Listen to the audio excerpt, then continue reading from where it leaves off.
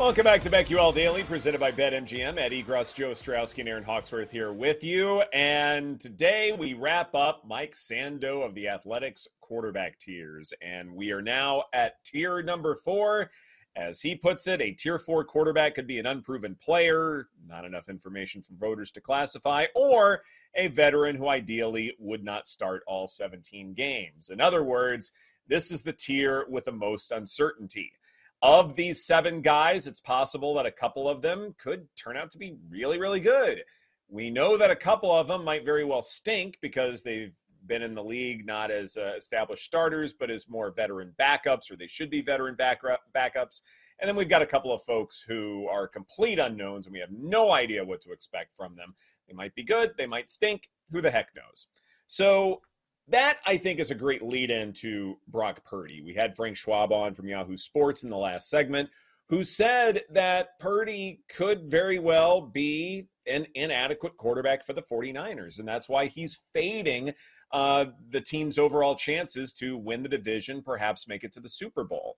And Joe and I are very much in agreement as far as that's concerned, in large part because there's just not a whole lot to go off of with Purdy. And I would add too, Joe, when you are handicapping the 49ers, you also have to look at health of, say, key playmakers. One of the things that I did was I looked at Christian McCaffrey specifically and George Kittle, who were both healthy and both playing at a really high level when Brock Purdy took over the reins.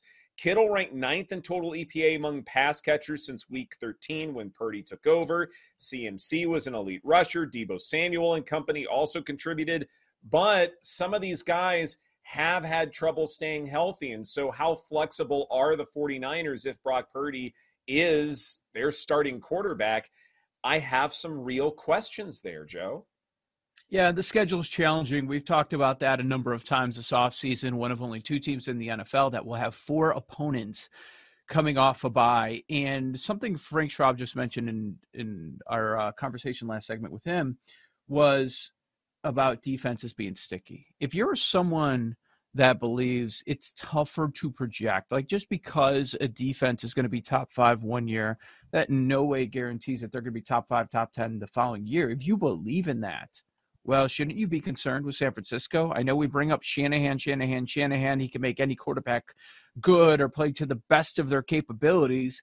But make no mistake about it, this team is viewed as a Super Bowl contender because of its defense, because they have Defensive Player of the Year, because they're strong on every level. And what do? They go out and they add Javon Hargrave to it.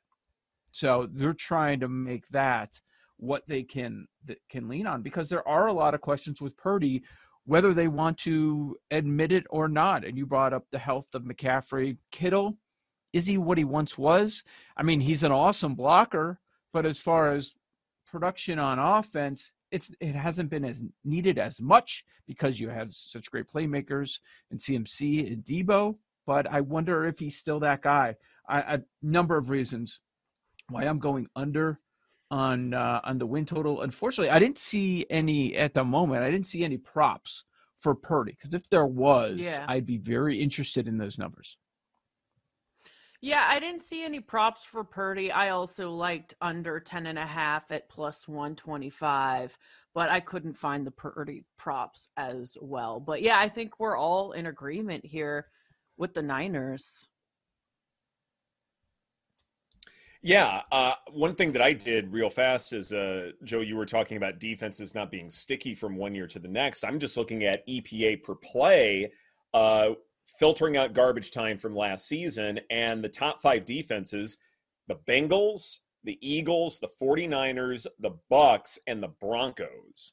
So of those 5, is it safe to say, and are we comfortable saying, that those defenses might regress? And especially if you have an unproven tier 4 quarterback, then that should be an especially large red flag.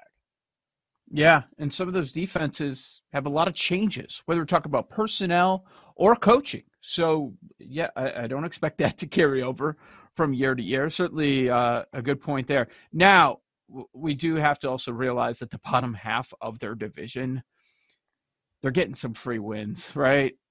Rams ones are probably going to be some free wins, and they get the Rams in the last week of the year. The Cardinals won. When do they face the Cardinals? They have one early, one late. So the early game we're assuming is not going to be a Kyler Murray game. That's in week number 4, and the preseason line has them as a 9.5-point favorite for that game. And then much different for week 15. We expect Kyler Murray to be out there. But they're going to – I wonder how this is going to play out with Kyler. It affects so much when we talk about the teams in this division and exactly when he's going to make his return and what he's going to look like in another new offense. But, yeah, it's unanimous here. What could go wrong? San Francisco, under 10.5. They're second place in that division, right? Like, we're fading them, but we're not saying that they're going to finish in third or fourth. Yeah, I mean, Frank brought up a good point looking at DVOA. I mean, the Niners finished second. I mean, they defensively and offensively, I mean, they are a well-rounded team. It's just so many questions with health history, with quarterback.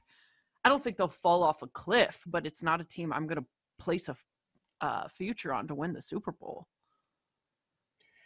Yeah, part of the problem here is even if you're like, okay, yeah, I'm fading the 49ers to win the division, but I think they can still make the playoffs. Well, that's terrible value there. And so there aren't a whole lot of bets that I'm comfortable with that would tail the 49ers in some way, shape, or form. Part of it is Brock Purdy being unproven, but also part of it is defensive metrics, things like that, possibly coming back down to reality. And so 49ers, I'm not too comfortable with them. Kenny Pickett for the Pittsburgh Steelers.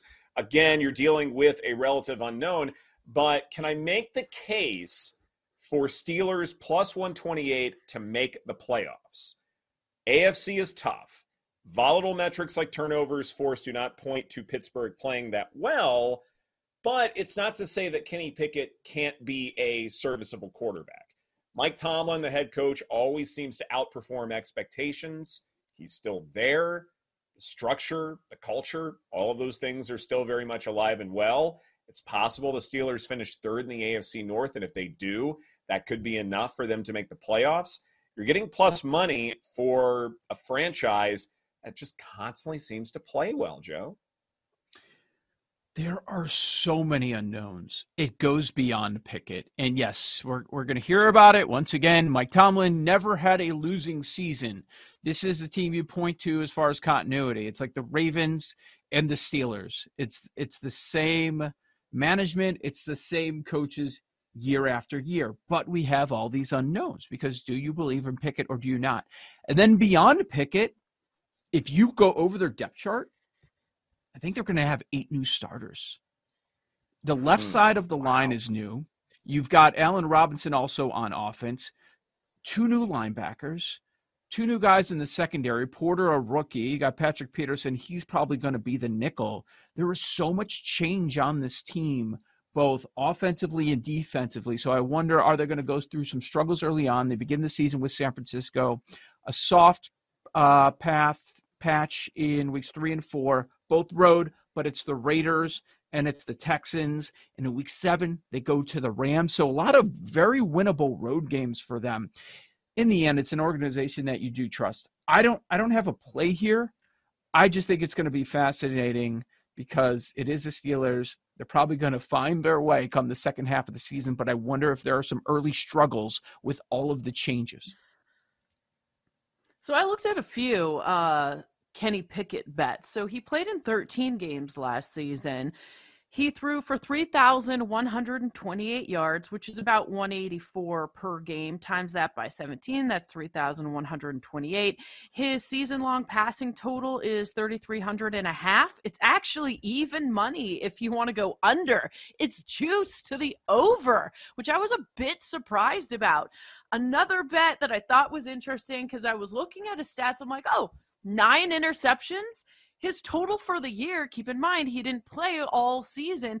He already had 9 last year, and his total for interceptions this year is 11.5. I kind of think go over on that.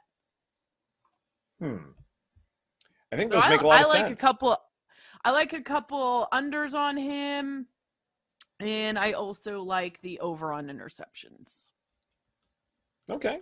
No, it's fair enough. Again, this is tier 4. It's filled with volatility, and so it's possible it could go one direction or the other. And so perhaps, hunting down plus money for some of these guys may be the best overall approach, because it really could go either way. You're dealing with a lot of coin flips. We mentioned Jordan Love with Frank Schwab in the last segment. Do you guys have anything else to add with him? I agree with Frank. I like them at 7.5. That number's too low, and I understand why there are a lot of questions there. It's the Bears and the Packers win total hanging around at the same at 7.5. And look, can the defense figure out stopping the run just a little bit? That was the biggest issue with their team last year. I mean, yeah, Aaron Rodgers wasn't MVP level Aaron Rodgers, but they just could not stop the run. So I wonder if they're going to be able to figure that out. Now, offensively, what do they do with Love? I would suspect that they're going to go more run heavy. The guys you trust, because there are so many questions on the outside after Christian Watson. They have a ton of rookies in camp. So a lot of fresh blood. Maybe it ends up being a good thing in the end that they moved on from Cobb. They moved on from Lazard. They go and follow Aaron Rodgers to New York, and maybe you end up finding some guys, because the Packers do have a good history of doing that. They find top-end receivers. They develop guys. I mean, there is the question, could Love be good? He could be good. If he's bad in that division, you're still probably going to get 5-6 wins locked in, you would think, with that schedule. And it is a soft one if you go over it. So, I like the Packers. I think we're going to see a lot of Jones and Dillon this season. I like the Packers too. Over 7.5, I saw -120 for the win total. Maybe if you are higher on them, you could look at an alt win total and find some better value there. In terms of season-long props for Jordan Love, I'm just not going to go there. His passing yards total was 3,350.5, juiced to the under at -145. But there's just not a big enough sample size for me to put money on that for a season-long bet with Jordan Love. But I am higher on the Packers. Maybe if you think they're going to win the division, like Frank Schwab, or if you want to look at their over on their win total or alt win total. Biggest question I have when it comes to sort of the Packers' offensive infrastructure, when Aaron Rodgers was winning MVPs, his last 2 MVPs, how much of that was Matt LaFleur and how much of that was Nathaniel Hackett? Because it's possible that Matt LaFleur's overall philosophy was what made that whole thing work, and then Nathaniel Hackett sort of, put in the pieces, knew how to push the right buttons, things like that. Or it could be more Hackett's doing, and Matt LaFleur is more of a managerial type of head coach. So that to me is probably the biggest question.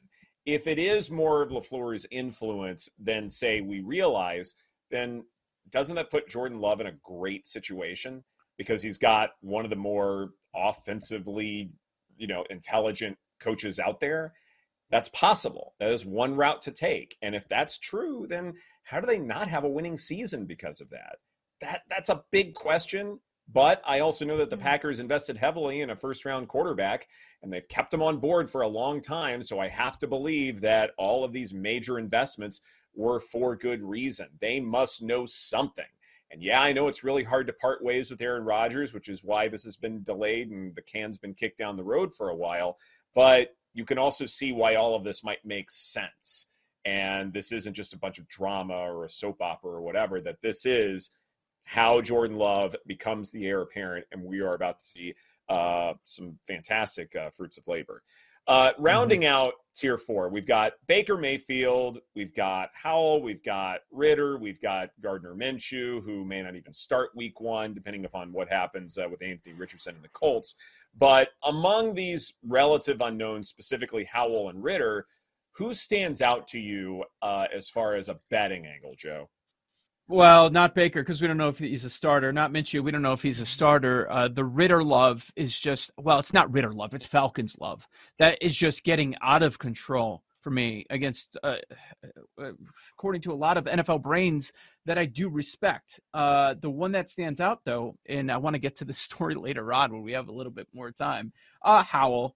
I like the Commanders going over 6.5, and we don't see any props at the moment. We know they have a strong defense. We can get into to why I would back Washington here, but boy, it is alarming when you see them as nearly a touchdown favorite in Week 1. I can't wait to discuss. Right. Yeah, I can't either. We'll do that a little bit later in the show. This is BetQL Daily presented by BetMGM. Coming up next, Let's Go or Hell No, right here on the BetQL Network.